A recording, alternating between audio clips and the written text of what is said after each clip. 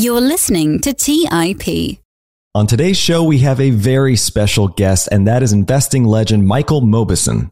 Michael is head of consilient research at Counterpoint Global. Previously, he was director of research at Blue Mountain Capital, head of global financial strategies at Credit Suisse, and chief investment strategist at Legg Mason Capital Management. He's the author of 3 books, as well as an adjunct professor at Columbia Business School, where he's been teaching the security analysis course for 30 years. I hope you're in a comfortable seat because we go on quite a ride with this one.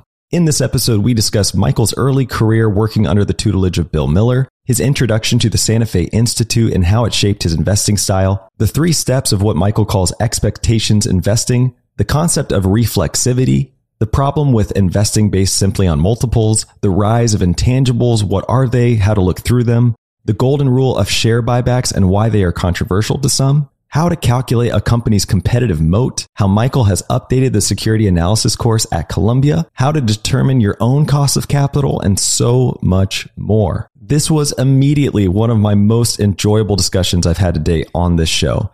I have no doubt that you will get a lot out of this one. So without further ado, please enjoy in learning about expectations investing with Michael Mauboussin. You are listening to The Investors Podcast, where we study the financial markets and read the books that influence self-made billionaires the most. We keep you informed and prepared for the unexpected.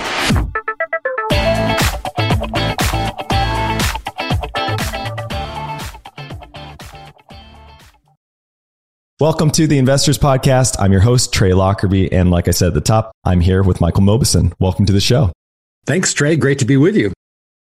It's an honor to have you here. And I want to explore some things that I haven't heard you talk a lot about. I want to dig into your early career just for a minute, because your career is obviously punctuated with amazing experiences. But one stood out to me in particular, and that was your time at Legg Mason, where you were chief investment strategist under Bill Miller. Bill's been a guest on our show, and we consider him a legend. And I've even heard you mention that he's been a big mentor for you. So I wanted to kind of hear about how you came to work for Bill and what impact he had on your investment style.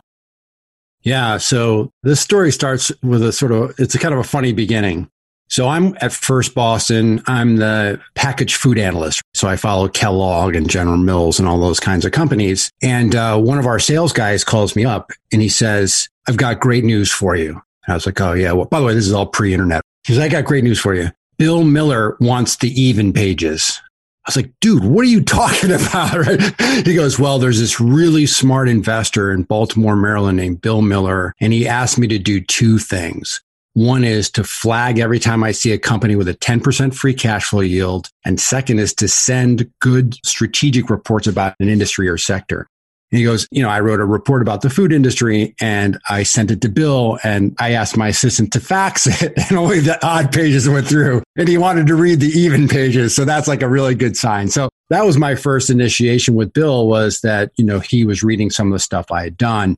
And then very quickly from there, I was able to meet with him and his team mostly to talk about valuation. And I come from obviously this background of thinking a lot about discounted cash flow and how to apply that. I was actually using Alcar software, Al being the Al of Al Rappaport, who ended up being my co-author and also a mentor of mine.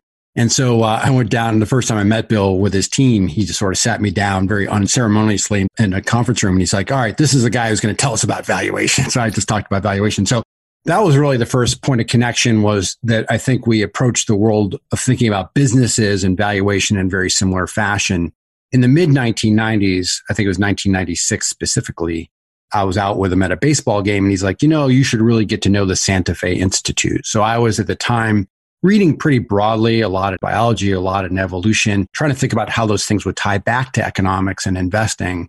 So I was kind of primed for that message. And so I went out there in the fall of 1996 for the first time, and I completely fell in love. I got to sit next to Bill, and we talked about the various presentations and had coffees between the sessions and so forth.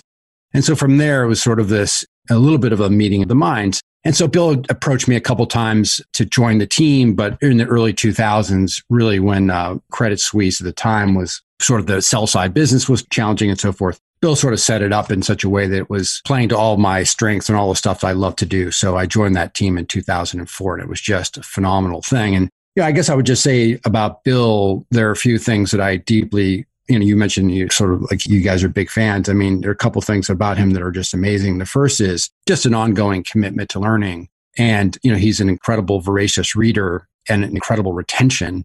And it's not just in the world of business, of course. He's always got wonderful literature and so forth that he's reading. The second thing, he's all about ideas. I always find that very admirable. So in other words, he's not swayed by who's giving him the idea. He's swayed by the virtue of the idea itself and has very good taste in thinking about good ideas.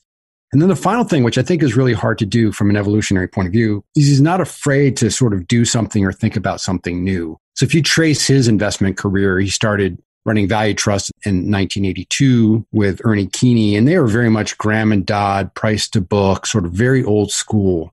Bill evolved to focusing on return on capital, and he focused on, the implications of technology and increasing returns. And as you know, the last half dozen years or so, he's gotten involved in cryptocurrencies and so forth. So he's really has evolved his thinking over time, is very open to new ideas and thinking about ways to make money. So anyway, that's a long-winded answer to a really great question, but it was a great organization, and he stands as a huge source of inspiration as a dear friend.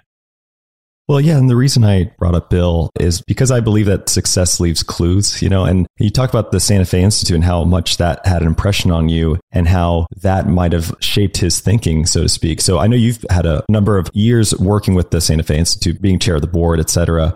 Maybe give us a glimpse of, or maybe even an example of a day you walked out of there and said, wow, that really changed my mind on something. Yeah. So the first, just by way of background, the Institute was founded in the mid 80s, and the original founders felt that academia had become very siloed. So the biologists talked to the biologists and the physicists to the physicists and the economists to the economists. That most of the interesting and truly vexing problems in the world lied at the intersections of disciplines. And, science has made incredible strides through reductionism, breaking things down into their components. But the argument is to go forward, we really need to unify different disciplines in some important way.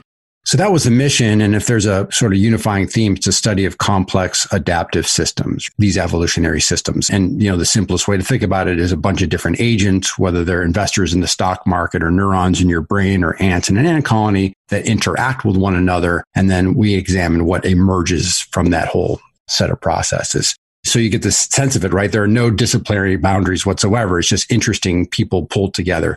Let me maybe give two examples of things I think are super cool.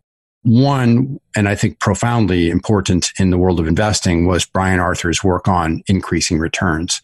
Right, so if you take an economics class, and really this appeals to common sense as well, what you learn is that high returns on capital tend to be competed away, which makes sense. So Trey, if your tea business is super profitable, I come along and I say, gee, I can do what Trey does and maybe charge a little bit less than he does. And so you have to match my prices and so on and so forth. And so we sort of migrate our way down to sort of earning our cost to capital. What Brian Arthur talked about was under certain conditions and circumstances, businesses could actually enjoy increasing returns. In other words, these end up being winner take most or winner take all markets. And again, this is not broad. This is not everywhere you look, but under certain conditions, it could be true. And I think Bill was one of the first people to think about connecting that idea to markets and thinking about businesses and what the implications were. So that's one that was both intellectually interesting, but also could be very lucrative in a market setting. The second bit of work, and this is just a sort of a side note, but is the work on scaling. And this is probably most associated with Jeffrey West. He wrote a wonderful, beautiful book called Scale for those who are interested in this topic in more detail. And just to set it up, Jeffrey is trained as a theoretical physicist, but he collaborated with Jim Brown, who's a biologist, and Brian Enquist, who's an ecologist. So people from different disciplines. So the simplest description of scale where they started was this idea of, you imagine just an XY chart, like one you would know, but the key is that the x-axis in this case is on a logarithmic scale. So instead of 1, 2, 3, 4, 5, it is 1, 10, 100, 1000. So the increments are the same percentage differences. So that's a log scale. And then the y-axis, same thing, also log scale. So on the x-axis, you put the mass, for example, of a mammal, so how much they weigh. And on the y-axis, you put their metabolic rate, which is basically how much energy they need. So mass and metabolic rate, you plot every mammal from a shrew or mouse to a blue whale, and they all fall on the same line on this log scale with a 3/4 exponent. Totally awesome, wow. Right? So this has been understood for about 100 years, more than 100 years probably. I think it's called Kleiber's Law. This guy Kleiber figured it out. But no one knew why. So like the mystery was the why. And so Jeffrey, along with Jim and Brian, got together and figured out the why of why this particular scaling law works. And that immediately opened up a huge thread of research about scaling laws in other social systems, including cities and corporations. And so this is like really exciting stuff that is really coming out fast and furious. So cities also follow very fascinating scaling properties, as do companies. We understand the mechanisms now for biological systems. I think the mechanisms for social systems are still being explored, which is super cool. So that has some implications for investing, for example, but, maybe not as direct, but just a cool bunch of ideas, right? And that's just, this is just a tiny tasting. So there are many, many other things that are going on that are exciting. Another whole initiative in collective intelligence. Collective intelligence work directly maps over to markets and market efficiency. So there are lots of parallels you can draw, but it's super fun going down the path, right? Because there's so many interesting people. And last thing I'll say about SFI is that almost by nature, it draws people who are intellectually curious. Most of the scientists we have there have extraordinary street credibility in their own discipline, their core discipline, but they're obviously very interested in lots of other stuff. So that makes it so much fun because everybody walks around, everybody's actively open-minded, and just so every conversation tends to be a blast. So that's a little bit about SFI. Incredible. Wow, that brings up a lot of ideas. My head is kind of spinning on where to go next, but I just noticed this kind of underpinning connection between what you're saying and a number of other investors we've researched. And as Buffett would explain it, it's almost like zoology. You need to become obsessed with the species of companies. Do you find a similar thing with the people you're meeting with in, say, for example, the Santa Fe Institute, where there's this obsession with complex adaptive systems, whether it's a human body or the animal kingdom or the stock market? Is that the common thread kind of tying everybody together? I think so. And, the question is, are there universal principles or broader principles that we can apply? And that's the key idea. And even going back to our concept about scaling in biological systems, to crack the code of that problem, they had to think about fractal geometry and energy dissipation and network theory. So there are a bunch of tools and concepts from various disciplines that had to come together. And I think you're exactly right. I think investing is very much the same thing, which is there are lots of pieces to try to click together to gain some insight as to what's going on. So yeah, I think in many ways it's the same thing. And the other thing I'll just say, just to be completely explicit about it, I think is the stock market itself is one of the classic examples of a complex adaptive system. Investors themselves are the agents in that particular model. They're interacting with one another, right? So we're buying and selling securities in different order, sizes and so on and so forth. And what emerges from that is this thing we call, in quotes, the stock market. But the key to emergent systems like this is that the properties and characteristics of the system, in this case, the stock market itself, are quite distinct from the underlying agents, right? So you can't really learn about an ant colony by studying ants. You can't really learn about the stock market by studying individuals. It's really the collective behavior that is really important to understand. And that leads us immediately into discussions about the conditions under which markets are efficient. So sort of the wisdom of crowds, and then the conditions under which markets tend to go haywire, which is the madness of crowds. And we know that both of those things are useful ways of thinking about markets. The question is, which regime are we in and how do we think about that? Amazing. Well, I love kind of hearing about those earlier days because you've now become a legend in your own right and had amazing success and have just written some of the best literature on investing that I've ever come across, including Expectations Investing, which you just re-released as an updated version. And I got to say, I was very happy to read this new version. I'm kind of curious. The original came out 20 years ago, and you've been an adjunct professor at Columbia for now about 30 years. Was part of the incentive to update the book just in an effort to keep students engaged in that class with relevant case studies? Yeah, I think so, Trey. Actually, that is a big motivation. The first thing I'll just say is the first version of the book, it had really bad timing, right? It came out in September 2001, right before 9/11, in the middle of a bear market. So at the time we sort of contracted to write the book, the world was much better, investment world was much better, and that was difficult. But the second motivation is much more what you just described, which was a few things. One is clearly the world continued to change, including accounting changes and, the rise of intangibles. And the second thing is many of the case studies, as you just pointed out, were no longer relevant. Our prime case study before was Gateway. We were like, let's pick a company that'll be around for a long time. Gateway 2000. Which ended up going away like 2 years later. So that was not such a great choice. And so like young people have never heard of it before. So that's not very helpful.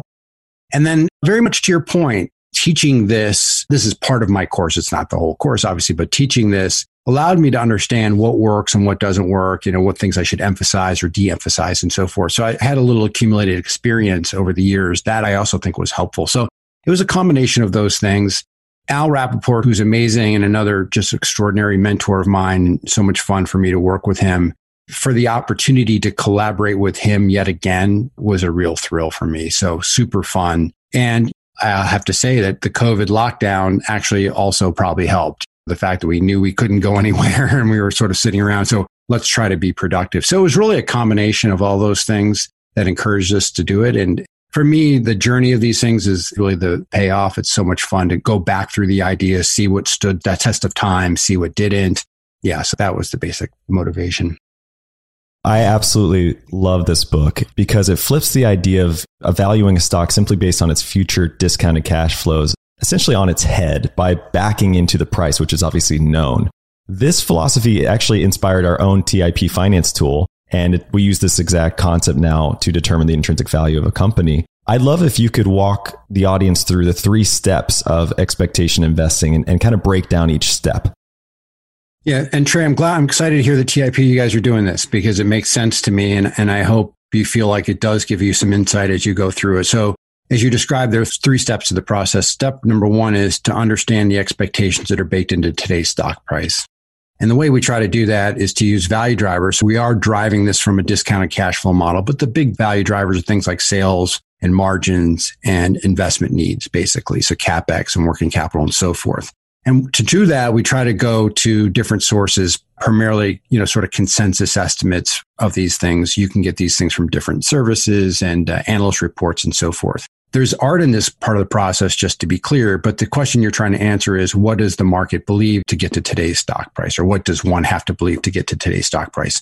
So if I want to, just use a metaphor for that, it's sort of like where the bar is set. How high is the bar? And then step 2 is introducing strategic and financial analysis along with understanding the history of the organization or company or industry and assessing whether that set of expectations is too high, too low, or about right. And what's essential about step 2 is really scenario analysis. You're trying to now stress these things and say, for example, if sales is really important, how good could sales be? So what's the high range of sales growth rates? How bad could sales be? And what is essentially what's priced in?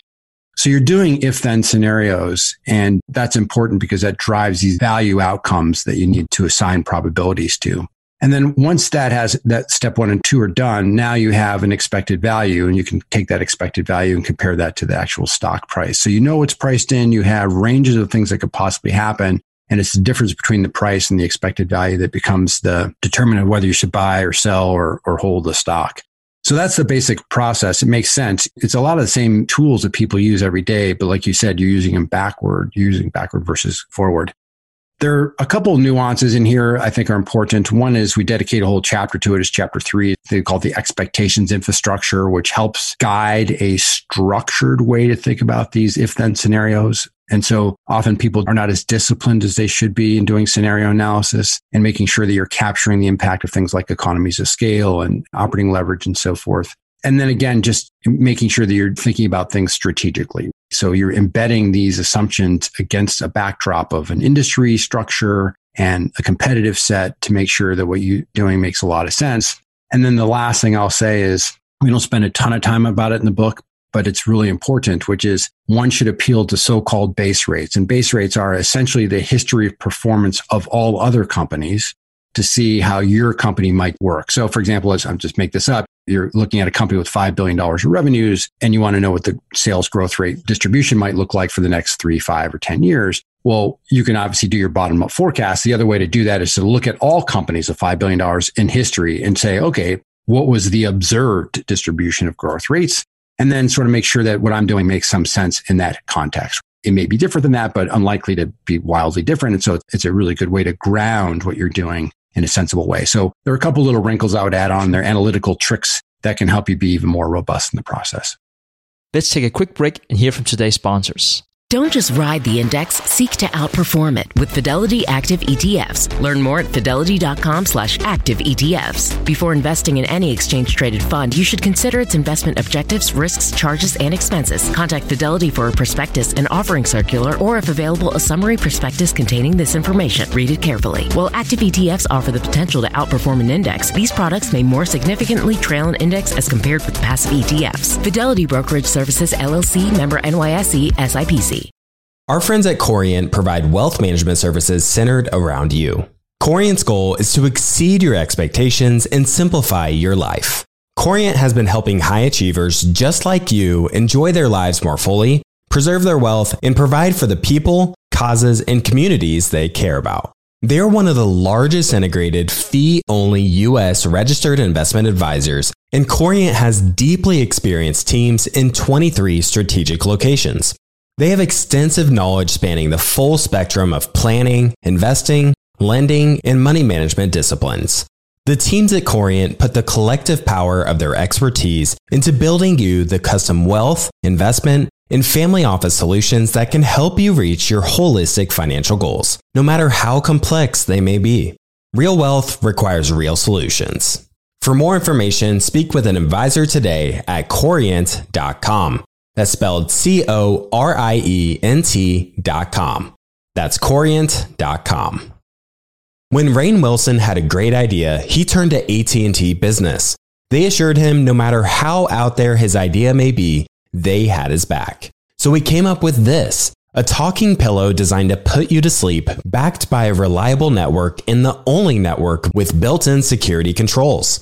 And thus, Sleep with Rainn was a hit. Take your business to the next level at business.att.com. That's business.att.com. All right, back to the show.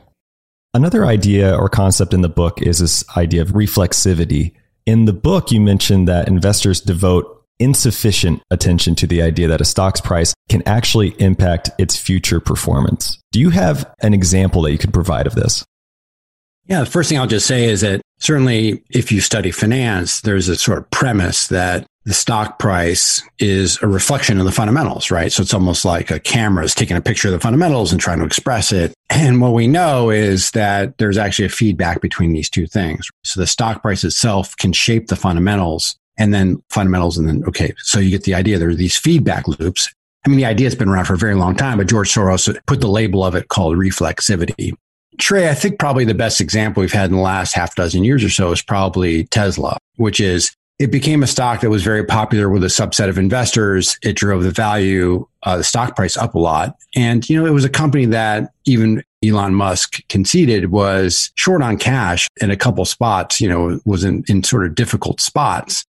But as the stock went up, the company quite wisely took advantage of it. I think the number is in 2020, for instance, they raised something like $12 billion of equity, selling equity. And that, of course, allows them $12 billion, a lot of money to build factories and to support the operations and so on and so forth. So the very fact that the stock went up really helped them get the capital they needed to actually fulfill the objectives they had in the first place. And so there's a good example where had they not had access to that capital because of their stock price, they may not have been able to do the things that they've actually done. So I think that's a really good example. This is not a commentary on Tesla one way or another, but I think when you look back over the last, again, half dozen years or so, this is a pretty good example of something that fits that pattern where the fundamentals and the stock price themselves reinforce one another.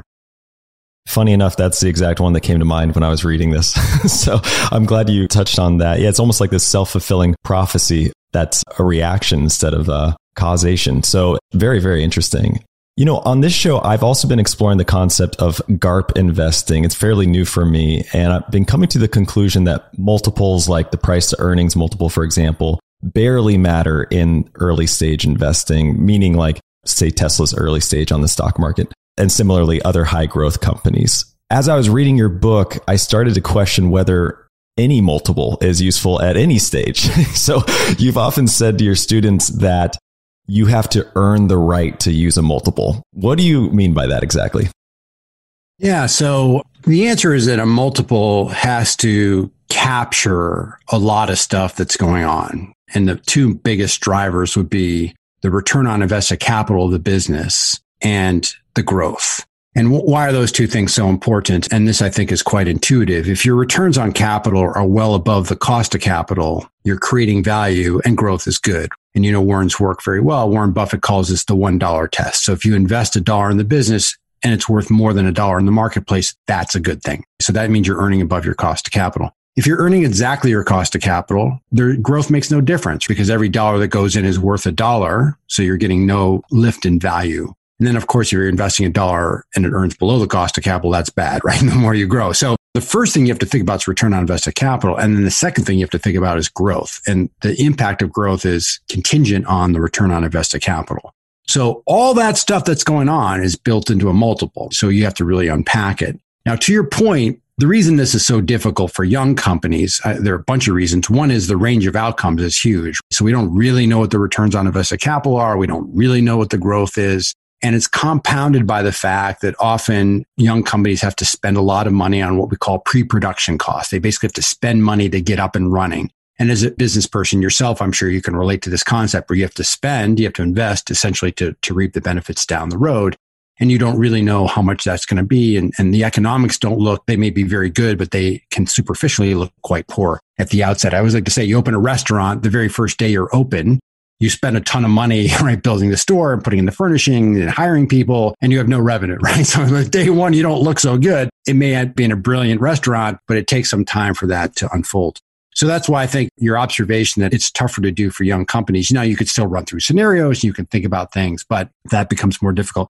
It turns out it probably gets easier as you go on. And we always like to say the grim reaper of multiples is basically we call it the commodity multiple. It's just the inverse of the cost of capital. So pretend the cost of capital is 8% and you earn $1. That means the grim reaper multiple is 12.5 times. 1 over 8% equals 12.5. And eventually, if all companies earn the cost of capital because of maturation or competition or whatever, that is the multiple toward which they will migrate. So eventually, Bruce Greenwald, my colleague at Columbia Business School, has got this great line. He says, eventually everything's a toaster. And then what he means is eventually it all becomes a commodity, right? Then you get back to that commodity multiple.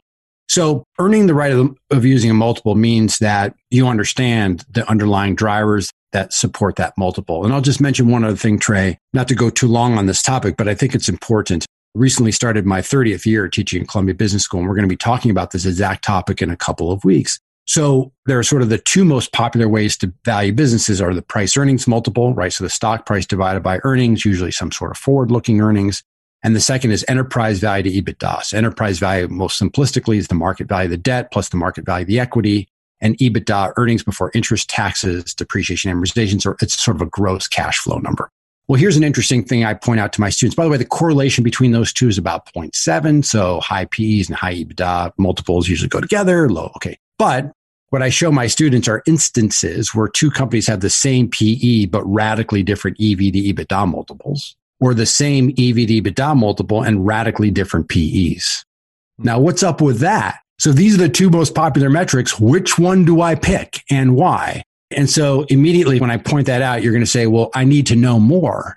Exactly. You need to know more. And then we're going to go right back to where we were before, which is I need to understand, how the accounting works and how the cash flows work and how the returns on capital work and so on and so forth. So the key is earning the right of the multiple just means that you sort of understand the underlying drivers of businesses. You understand the return on capital characteristics, and then you're using a heuristic based on all this information you have embedded. And by the way, I use multiples myself as a backdrop. There's nothing wrong with them, but I just think this idea of walking around saying that's 15 times, that's 27 times, without understanding what the implications are is probably not a great way to go. So going back to your restaurant example, it just came to mind a very tangible business, right? Real estate and book values and things like that. But you mentioned earlier this rise of intangibles. So also keeping on the theme of earnings that actually don't create value necessarily. I love to break down the idea of intangibles for the audience. Let's first walk through what constitutes an intangible and how it's expensed, and then maybe how it could actually even distort a company's earnings. So a tangible asset, a physical asset, it's very much what it sounds like, right? Something you can touch and feel, move. So think about factories or machines, inventory, stuff like that.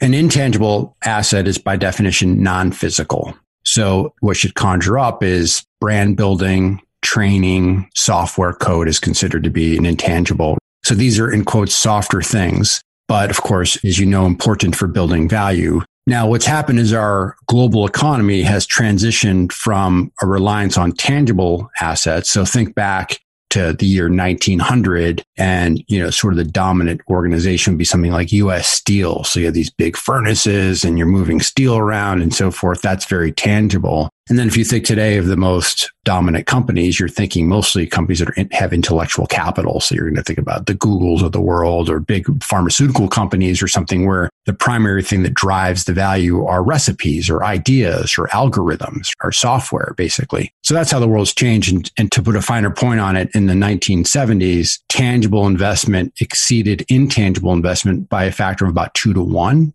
And today, that relationship's completely flipped. So intangible investment is twice as big as tangible investment, right? So that's the first thing is a level set is our global economy has transitioned. By the way, if you think about it, it makes sense. We've gone through other transitions before. Now, the second interesting question is how this is accounted for. So a physical asset, and let's just say like a restaurant might be a good example or a factory, you have to spend the money today to build it. And the accountants would say, this is going to deliver value for some period of time. Let's just make it up. Say it's 10 years. There's something in accounting called the matching principle. What we want to do is match the expense over that full period of time. So you'd spend $1,000 on your factory, and then we depreciate that factory over 10 years. So $100 a year for 10 years. And that depreciation shows up as an expense, but that's it. Just 1/10 of it per year over time.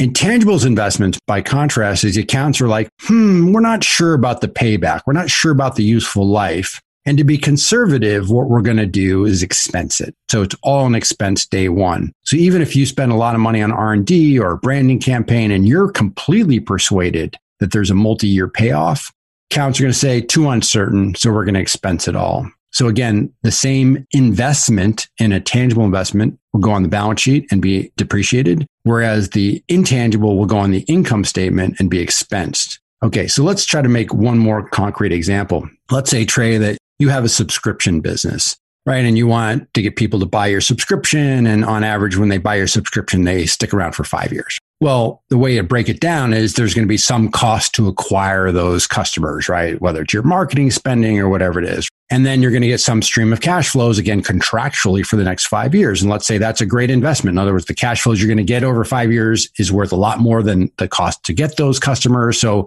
it's an economically really attractive proposition for you as a business person to do this. Well, what's going to happen to the accounting, right? It's going to look horrible, right? Because the faster you grow, the more of these upfront expenses you're going to be shouldering, your earnings are going to look horrible, even though you're building value every single day.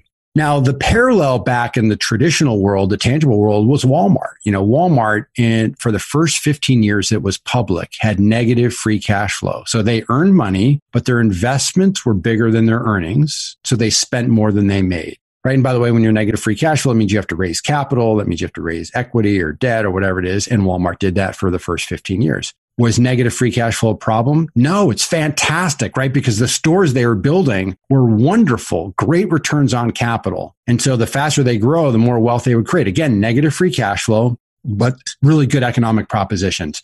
So this is what's happening in the world today is that as we've transitioned from one tangible world to an intangible world, even good unit economics, good businesses, they're going to appear very different than they did in a generation or two before. And as a consequence, you have to be careful about relying solely on earnings. The report we wrote about this was called One Job. And the argument was the one job of an investor is to understand the basic unit of analysis of the business. Is it a store? Is it a customer? And that really should be guiding how you think about how the company invests and what that means for valuation. So that I hope that was clear enough, but that's the basic distinction. And I think it's very exciting because by the way, how do you, if you want to sort of deal with it, one of the ways to deal with it is to capitalize those intangible investments. So basically what you're saying is we're going to treat brand spending or training or whatever it is, or R&D, just like a factory investment. We're going to put it on the balance sheet and then amortize it over some period of time.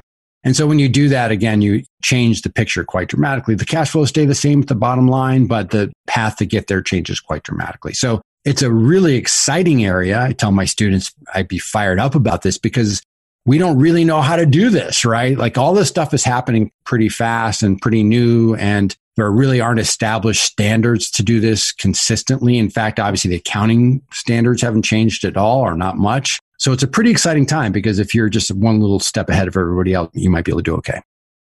I think the idea of intangibles is pretty easy to understand, especially when you bring up a company like Google, let's say. But I'd like to cover another case study from your book, which is this other high-flying tech stock. And it's really interesting because you wouldn't necessarily think it's an intangible investment, so to speak, but it seems to have been a tangible that's evolved. And it might surprise the audience a little bit to know that I'm referring to Domino's Pizza. And interestingly enough, the stock price today is quite close to the stock price analyzed in the book, which I found interesting. So it's really applicable. I encourage everyone to go look into that. Anyways, talk to us about the idea of even a company evolving into this and where else, you might be seeing that happen. Is it just inevitable because of the internet, or are there other companies that are actively making this change?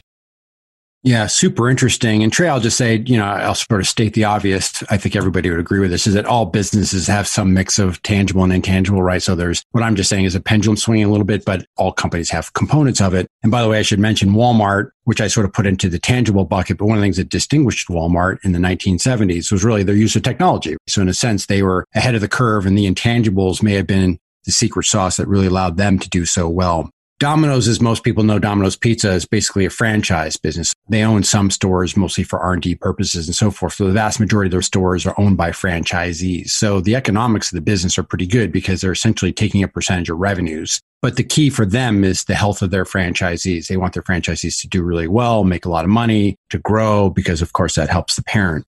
So there are two ways in which Domino's is really a big intangible business. The first is that they work a lot on technology that allows their franchisees to be effective. So this is from how they lay out the stores to ordering systems to labor management systems and so forth. There are ways to ultimately help the franchisees anticipate demand and so forth. And so that's all very technology laden. And that's something where they can add a lot of value. And they have a lot of consistency through the franchise system that allows them to be very effective and sort of ahead of the curve on that. By the way, they're one of the first companies to be mostly digital, and that really helps too in terms of information gathering. And then the second big function, which happens mostly at the parent level, is just advertising. So obviously you see these ads on TV all the time or wherever you are. And that's something where they can do this in a fairly centralized and efficient fashion with a national footprint. And again, advertising is sort of the classic intangible investment. Plays on the air and it goes away. They spend the money and that's it. So of course, it drives the business, it drives the brand value, it drives the perception of trust and so on and so forth. But the accountants will say, you spent a lot of money on December 31st of the year and it's next day it's worth nothing, which just doesn't seem to make any sense. So yeah, I think it's a good example of a business that's relied on technology and advertising and intangibles in particular to distinguish itself. We picked it is because it's a stable business, but it's a great business. It's really done very well over a long period of time, generates a lot of cash, and it seems to be very well managed. Yeah, and just leave this out there, but the PE is 40 right now, which is just raises a lot of questions to dig into more. So shifting gears a little bit here, I'd like to talk about the chapter in this book on share buybacks. It might surprise some of our listeners to hear how controversial share buybacks can be. So for example, Charlie Munger has said that spending $1 over the intrinsic value of a stock using a buyback is basically deeply immoral or unethical, whatever word he used. But now I think we can agree he's being a bit cheeky here because obviously we can't know the intrinsic value of a company down to the dollar. But there are a number of ways that buybacks would be very controversial. What is, as you put in the book, the golden rule of share buybacks? Trey, I just say I don't get this, why it's controversial. And I find it to be, it just doesn't make any sense that people are so against these things or they don't seem to understand them and so on and so forth. So it's very frustrating. The golden rule of buybacks that we lay out is a company should repurchase its shares only when the shares are below expected value. And you mentioned intrinsic value, but you might think about those two terms loosely interchangeably. And there are no better investment opportunities out there. And so the first part of that is buying back below expected value. That's sort of the Munger point. Now, maybe I can build on that a little bit because we also have a chart in the book or table in the book where we talk about this. And I like to call it the value conservation principle. So just to parse a couple different ideas. Let's say you're a company and you're worth $1,000. Let's say it's all cash, right? Just to make it easy. And then you say, we're going to buy back $200 worth. So you're going to go from $1,000, you're going to give $200 back, and then you're going to be worth $800. So the value conservation principle says it doesn't matter if you buy back stock with the $200 or pay a dividend with the $200 or burn the $200 in the parking lot, right? The value of the firm is going to go from 1,000 to 800 full stop because that money is no longer in the house. It's now out of the house. Where the Munger point becomes important is this idea of your relationship with expected value or intrinsic value. So if you're buying back overvalued stock, what happens is the sellers are benefiting at the expense of the ongoing shareholders. So the value conservation, there's a group that wins, which is the sellers, and there's a group that loses, which is the ongoing holders. The value of the firm itself, it was said it doesn't matter. The second scenario is if you buy back undervalued stock, which is what we ultimately want companies to do and what the golden rule talks about, in which case the selling shareholders lose and the ongoing shareholders win. And that's really the pivotal idea.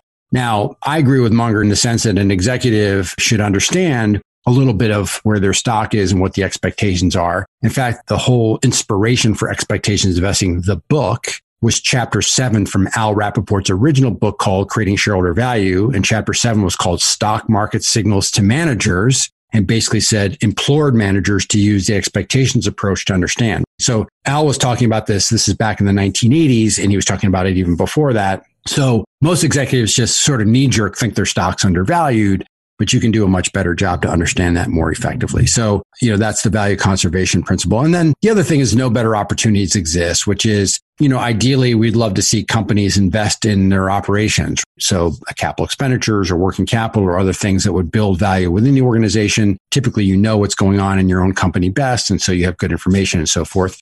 There may be opportunistic mergers and acquisitions. It's hard to create a lot of value with M&A, but it can be done. So that might be a better use of capital. But absent those things, and if your stock's undervalued, buying back stock makes an enormous amount of sense. Now, the last thing I'll say is under very, very strict conditions, including assumptions about taxes and timing and so on and so forth, buybacks and dividends are essentially equivalent to one another. Well, what's interesting is no one thinks about them that way. Executives don't think about them that way at all.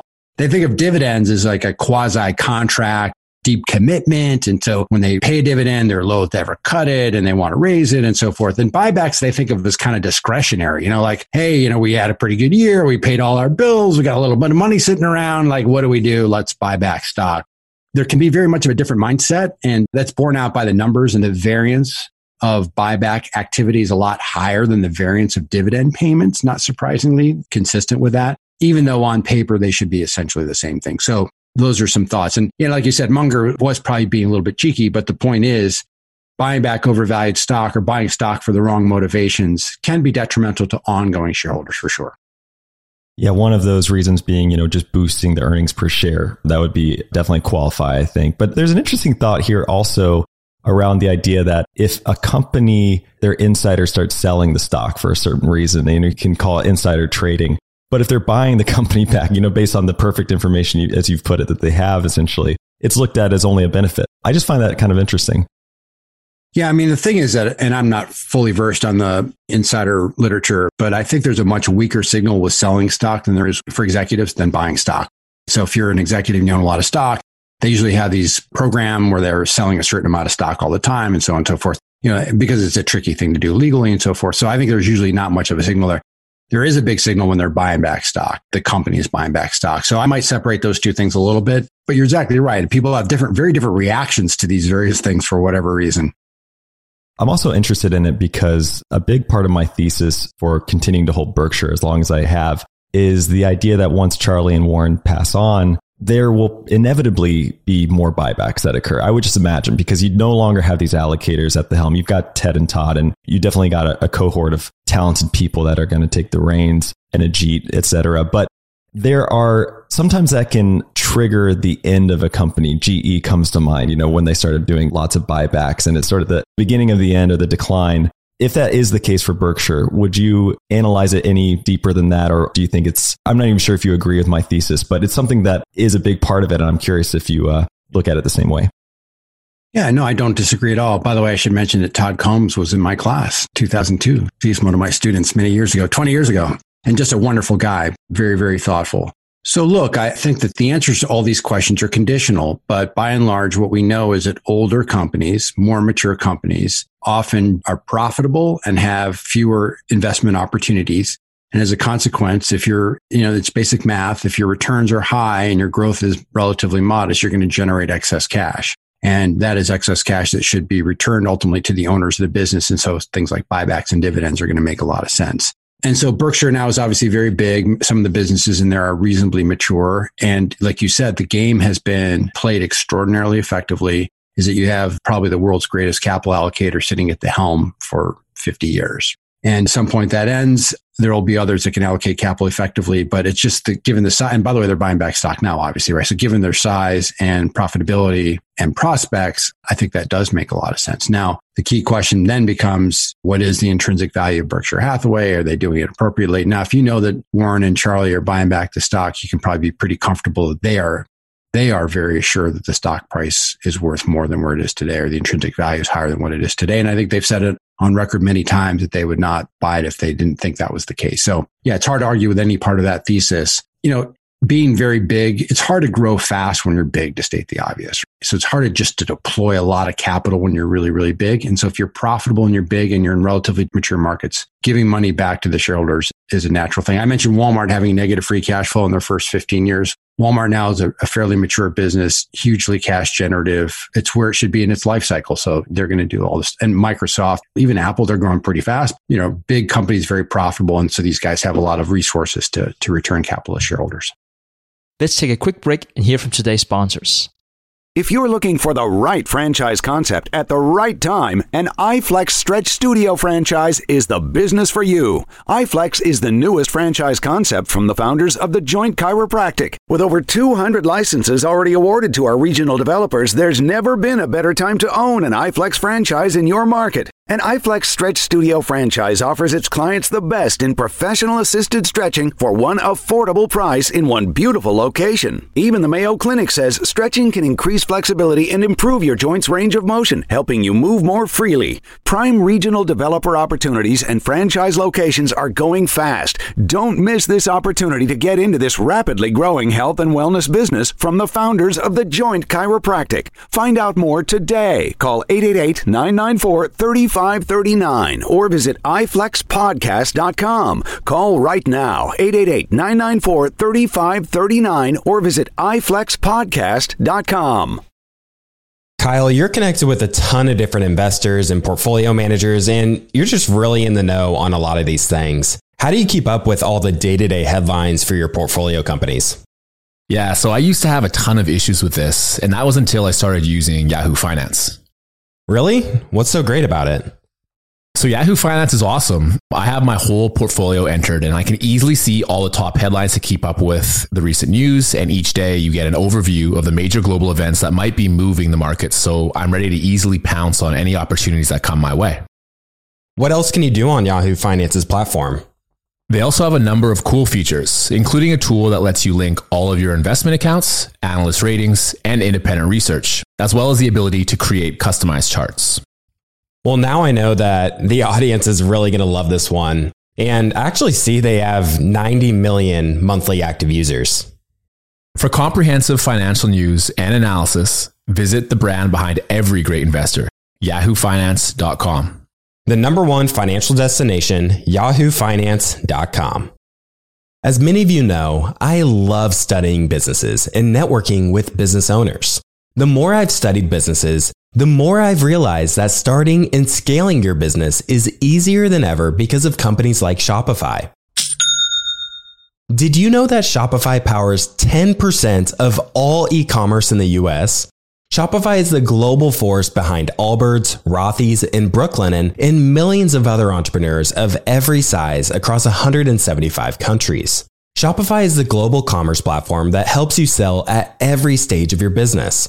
From their all-in-one e-commerce platform to their in-person POS system. Wherever and whatever you're selling, Shopify's got you covered. Shopify even helps you turn browsers into buyers with the internet's best converting checkout, up to 36% better compared to other leading commerce platforms. What I personally love about Shopify is that it's the turnkey solution to kickstart and grow your business, and they are totally committed to giving you the necessary tools to succeed as a business owner. Plus, they have an award-winning customer support team there to help you every step of the way. Because businesses that grow with Shopify. Sign up for a $1 per month trial period at shopify.com/WSB. That's all lowercase. Go to shopify.com/WSB now to grow your business no matter what stage you're in. That's shopify.com/WSB. All right, back to the show. One interesting discussion point right there was reminding me of this idea of comparing a return from an investor to their assets under management, or even adjusting in that way, because Buffett has actually underperformed the S&P for quite some time. But if you look at it on a percentage basis, you could say that makes sense. But if you compare it to the size that you just mentioned, he's pulling out incredible amounts of cash, and not necessarily comparing him to the S&P might not be the best comparison. But if you look at other investors, is there a way that we should be measuring their returns differently based on the actual cash they're pulling out rather than just comparing a percentage? Yeah, Trey, I think this is a really fascinating question. And I think the answer is yes, by the way. And the model for that is a model that was originally developed by Jonathan Burke and Richard Green. It's probably a 15 or 20-year-old paper. And they lay out an idea, I'm going to call it gross value added, but the idea is pretty intuitive, which is what they argue you should look at is the gross returns of the fund. When I say gross, I mean pre-fee minus the benchmark return. So you're going to do a little risk adjustment and before fees. So there's going to be some spread, and that spread times assets under management. So what you're doing is translating these percentages into dollars, exactly to your point. And so as an illustration in one of their papers, they give this example that in the first 5 years that Peter Lynch was running Magellan, he had these insanely high excess returns, but he was running very little amount of money. So the dollar extraction was actually quite modest. And you might think about that as equivalent as being like a great poker player playing at a small stakes table, right? You're going to clean up, but there's just not a lot of money to make because the stakes are so small. By contrast, in his last 5 years, his alpha, his excess returns were still positive, but they're vastly smaller as a percentage. But he was managing a gargantuan amount of money. So his actual dollar value extraction was vastly higher. So, I mean, there's some argument that that's the way to think about the world. And by the way, if you run a big pension fund, it doesn't matter for us as individuals, you and I, but you're running some big pension fund or endowment or whatever it is, you have to focus on making dollars, not percentages. I mean, they often go together, but you need to make dollars. And so I think that gross value added, the Burke and Green model, is a very useful way to think about it. And in fact, they've extended that research into thinking about how to identify skill and argue that this measure is probably a better indicator of skill. And by the way, we actually calculated this GVA, gross value added, back to the 1970s for all mutual funds in the United States. And what we found is the aggregate number is positive, like $1.6 trillion, something like that. But it turns out that is all pre-fee. It turns out that's roughly equivalent to the fees over the same period. So the active management community has basically earned the market rate of return. It earned better before fees and then charged fees and basically came out to something neutral. So that might be one way to think about that. And that's why you say things like, Berkshire Hathaway owning a large stake in Apple is meaningful, right? Because it's a big company. So when that thing goes up, it moves the needle for Berkshire Hathaway versus owning a stake, even a meaningful stake in a relatively modest sized company. Even if it does really well, it just isn't many dollars in terms of moving the needle. So sticking on that investment, Buffett's appeal, or the appeal of Apple to Buffett, was obviously its competitive moat. He did it very qualitatively, I think, as he would put it, going around asking people if they could live without their phones. Everyone said no, right? So it's easy as that. But you've written this unbelievable paper on how to actually calculate the competitiveness of a company, essentially the moat. And can you provide an overview? I mean, it's a long paper, but maybe you just hit the high notes here on how you would go about calculating the competitiveness of a company. Maybe Apple's a good example. So there's obviously a qualitative aspect to this, but it's also at the end of the day quantitative. So this is not just, academic. The end goal is earning a return above your cost of capital, right? So we mentioned before, return on invested capital. That's precisely what we're after. So we want high returns on invested capital. And I would even say further, the definition of a competitive advantage is high return on invested capital relative to cost of capital. So that's the absolute bogey. And then the relative bogey is you're better than your competitors. Measuring the moat, we put into three different parts. The first part is we call it the lay of the land, which is trying to understand what's going on. So there are a set of tools that you would pull out for that, including what we call an industry map. So basically laying out all the players and the competitors and understanding where your firm fits into that whole schema. second would be things like a market share test. So does market share move around a lot in this industry? If it doesn't, that tends to be an indicator of stability and has potential competitive advantage. If market share moves around a lot, it's hard to stick in one place. We look at things called profit pools. So we look at the economic gains for each of the participants, who's making the money, who's not making the money. I mean, Apple's an interesting example in the smartphone market. They're not that big a share of the smartphones, but they're a very high share of the profits, right? So their profit pool is very rich. And then we look at entry exit. So are there companies trying to come in or out? And that's also an indicator. Barriers to entry are really important for competitive advantage. The second phase then is the industry. And the classic way I think to do that still today is Michael Porter's 5 Forces, very powerful. I would just mention there's a wonderful book by Joan Magretta called Understanding Michael Porter. So Michael Porter's not that easy or fun to read. Joan Magretta does a beautiful job of summarizing his work. So Magretta. And then we also like the Clay Christensen work on disruptive innovation. So that might be part of the industry piece. And then the third and final component is the firm's specific source of advantage. And the generic ways to think about that would be the differentiation, which is typically, high margin, low capital velocity. And then the other is low cost producers. And by the way, at the end of measuring the moat, the report, we have a checklist, and that checklist is really meant to guide you through this process. The first couple times you do it for an industry, or a company, it's a little bit of work, but you sort of get better at it over time, like you train. And then the checklist allows you to sort of think about the stuff that's relevant for what you're looking at. And that's a really good way to go at it. Now, I'll just say as a side note, that measuring the moat was one of the top 3 hardest things I've ever done. And it's not because there are any original ideas, because there aren't. But it was like an extraordinary task for me of synthesis. So how do we pull these various things together, put them in one sort of flow process that allows people to do that type of analysis effectively? Well, we'll make sure to have a link to all those resources, including your paper in the show notes.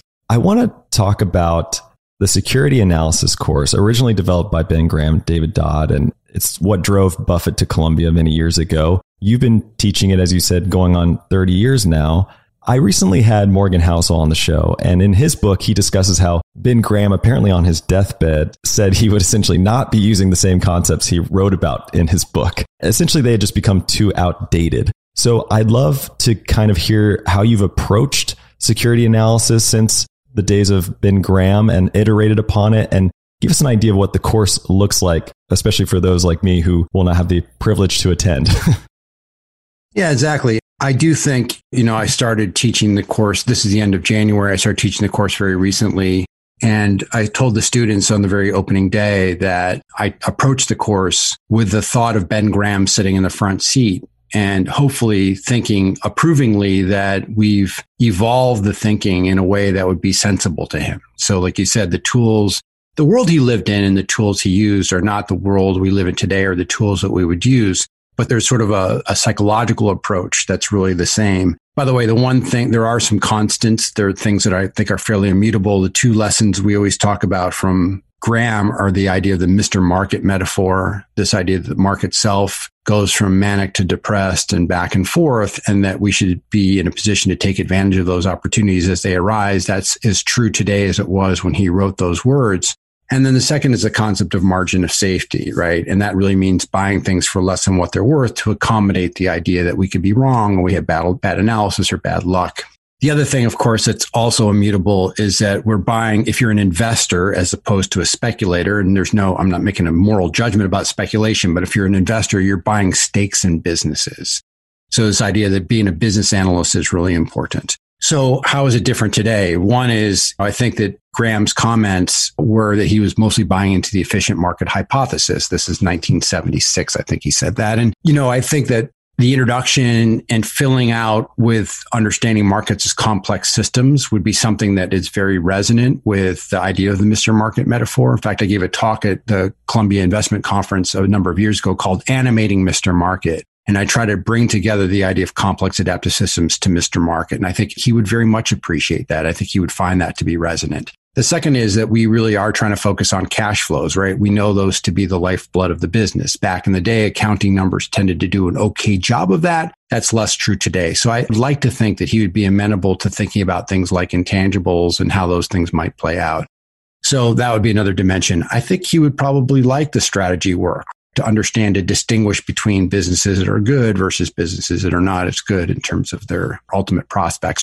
And then the last thing I will say too is a good chunk of the course one of our 4 modules is on decision making. So this is introduction of a lot of the things we've learned in psychology, but we'll call it behavioral finance or behavioral economics, whatever you want. And more importantly, not just the kinds of mistakes that we're likely to make, that we do make, but how we can specifically manage or mitigate those mistakes. So I would just like to think that if he were sitting in that seat, he would say, kind of nod along approvingly that what we were doing made a lot of sense. By the way, he first taught that course, his version of it, in 1927, and it was Columbia Extension School. It was actually not part of the business school till 1950. And it was in the spring of 51 is when Buffett took his class, actually. So you think about that. That was 71 years ago. It's completely amazing. So yeah. And I also tell the students that we have this extraordinary legacy of thinking about and teaching and trying to be at the forefront of many of these ideas. And so we have we have big shoes to fill. We have to try to fulfill that legacy and perpetuate that legacy to the best of our abilities.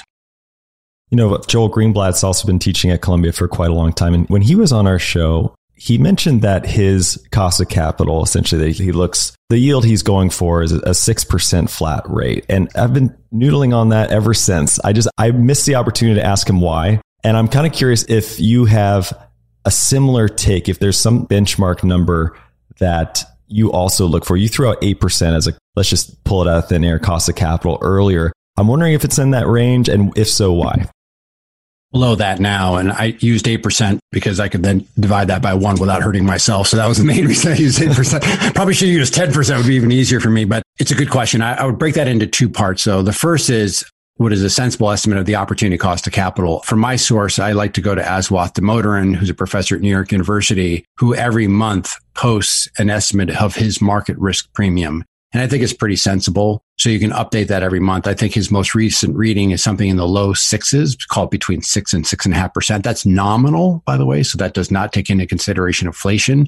So if you take out inflation expectations, which is probably something closer to 3.5 to 4%. That's well below historical standards, by the way. But I think that's consistent with everything else we see in terms of interest rates, broadly speaking, and credit spreads and so on and so forth. That is what we do. Now, the other thing, we've tried to test that. So we went back, Aswath has published some sorts of these types of numbers back to 1961. So we have 60 years of data on this. And we simply took his estimate for a particular year, and then we correlated that with the total shareholder returns for the S&P 500 in the subsequent 10 years. So like a long term.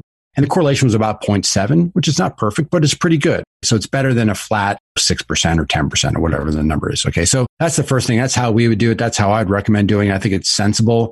You can go, and Aswath actually shares his spreadsheet with you. So if you want to quibble with any of his assumptions, you can tweak them and so forth and come up with your own estimates. The second thing, though, and I think this goes back to, maybe what Joel was thinking about and what others have talked about, is when you invest, you may have your own cost of capital, right? Your own rate of return you want to own.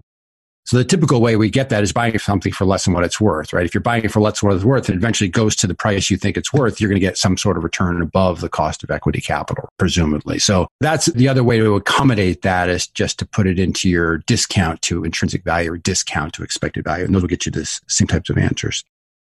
Very interesting. So I'm curious, I'm assuming then, going to that last point with finding your own, if you're seeing inflation rise, whether it's transitory or not, it goes up to 7.12%. How would you think about adjusting your cost of capital and including that? What would be the premium risk, I guess, you would put on top of the interest?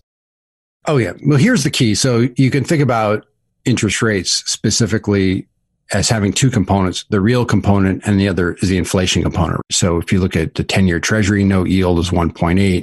The real yield, because inflation expectations are a little over 2%, so the real yield is something like minus 0.5 or something like that. So the key question is what's happening with real rates and what's happening with inflation expectations. So the main thing to bear in mind is if real rates go up, all assets, the discounted value of all assets go down. If nominal interest rates go up and the main driver is inflation, you have to now introduce a new way of thinking, which is, does my company have pricing power? In other words, can it price its good or service to keep up with the rate of inflation? Some companies can do that. Many can't. So that's a really important analytical consideration. So when you're faced with environments as we are today, A, disentangle the real versus the nominal rate, because if real's going up, that affects everything. But if it's nominal, then you have to think about the notion of pricing power. So again, if Aswath's numbers are to be believed, and I think that's not an unreasonable thing, something like 6 to 6.5 nominal, 3.5 to 4% real. By the way, historically, the equity markets in the States have generated returns between 6 and 7% real. So it's much more modest. Fantastic. Well, you've already shared an amazing number of incredible resources, but I'm kind of curious to know if you are, say, sitting around like the Thanksgiving dinner table and you've got a nephew across, he's like, hey, Uncle Mike, I want to learn about investing. Where would you direct him to start? Again, a lot of this reflects my own biases. I do think the letters of Berkshire Hathaway, Warren Buffett would be a great place to start. Those have been assembled. I mean, Berkshire, you can get them off the Berkshire Hathaway, but they've been assembled in other places that are really good. I do think that Robert Hagstrom has written many of his Warren Buffett books are really wonderful and do a very good job of summarizing a lot of the key ideas and making those things very accessible. I love, and as a teacher in terms of pedagogy, I think it's really important. I love the work of Peter Bernstein. He was amazing. And he wrote a couple books that I would recommend to every young person. I ask my own children to read at least one of these books. The first one's called Against the Gods, The Remarkable Story of Risk. And what I love about that is it traces our human understanding of risk and just sort of see these numbers, where they come from and how people thought them up and so forth. It's super cool. And then he wrote a book called Capital Ideas, which really traces the evolution of what we know in finance today. So when we talk about things like the efficient market hypothesis and so forth, where did those ideas come from? What made them happen? And what did the original thinkers believe and not believe about those kinds of concepts? So those would be some things. By the way, Burt Malkiel's A Random Walk Down Wall Street, wonderful book. Can't miss with that. And then if you want to get a little bit nerdier and more serious, McKinsey, it's called Valuation. It's a textbook, so it's not like a beach read or something like that. But the McKinsey book has among the best resources for thinking about all facets of valuation. And then I already mentioned Aswath Damodaran, and he actually wrote a book called The Little Book of Valuation, which is a short little book, very nice. But Aswath, all the stuff he does is really good and rich. I mean, I'm just ticking off a bunch of things. There's more, but those would be some things I would point to immediately. Now I'm going to add to the list, Expectations Investing. I truly love this book. Thank you so much for coming on and talking. I'm glad you revised it. It's much more approachable for me, especially selfishly. And I really enjoyed reading it. I recommend it to all of our listeners. Where can people follow along with your work and any other resources you want to share? Thanks, Trey. So Twitter, I'm on Twitter and my handle is MJ Mauboussin. So it's MJMAUBOUSSIN. My website is michaelmauboussin.com. That's not updated that much, but you can see the other books and some summaries of those things. And then finally, for the book itself, Expectations Investing has its own website called expectationsinvesting.com. And I think that's really worth for people to take a look at if they're serious about the ideas. In particular, we have a section called Online Tutorials. And so if you go to that, you click on it, not only do we have tutorials explaining some of the key ideas in the book, but we also have downloadable Excel spreadsheets. So for instance, we talked about Domino's before and the market expectations for Domino's. And you'll open the book and see the numbers in the book. But if you want to bring them to life and see where they came from, you can actually go into the tutorial, click on it, get the Excel spreadsheet and play around with it, and actually move the assumptions around as you see fit and so forth. So it's meant to be a living, breathing way to really make the ideas very concrete and usable. Well, Michael, this has quickly become one of my favorite conversations I've ever had on this show. I mean, this was so enjoyable for me. I can't even tell you. And I'm truly honored that you came on the show and shared all of this amazing knowledge and wisdom with everybody. I really, truly hope we can do it again sometime soon. Thank you so much. Love to do that, Trey. Thank you very much for your time and hospitality. Have a great day. All right, everybody, that's all we had for you this week. If you're loving the show, don't forget to follow us on your favorite podcast app. And if you want to explore expectations investing, definitely check out TIP Finance. Our TIP Finance tool uses the expectations investing calculation to determine intrinsic value. I always love feedback, so definitely find me on Twitter at Trey Lockerbie. And with that, we will see you again next time. Thank you for listening to TIP. Make sure to subscribe to Millennial Investing by the Investors Podcast Network and learn how to achieve financial independence. To access our show notes, transcripts, or courses, go to theinvestorspodcast.com. This show is for entertainment purposes only. Before making any decision, consult a professional. This show is copyrighted by the Investors Podcast Network. Written permission must be granted before syndication or rebroadcasting.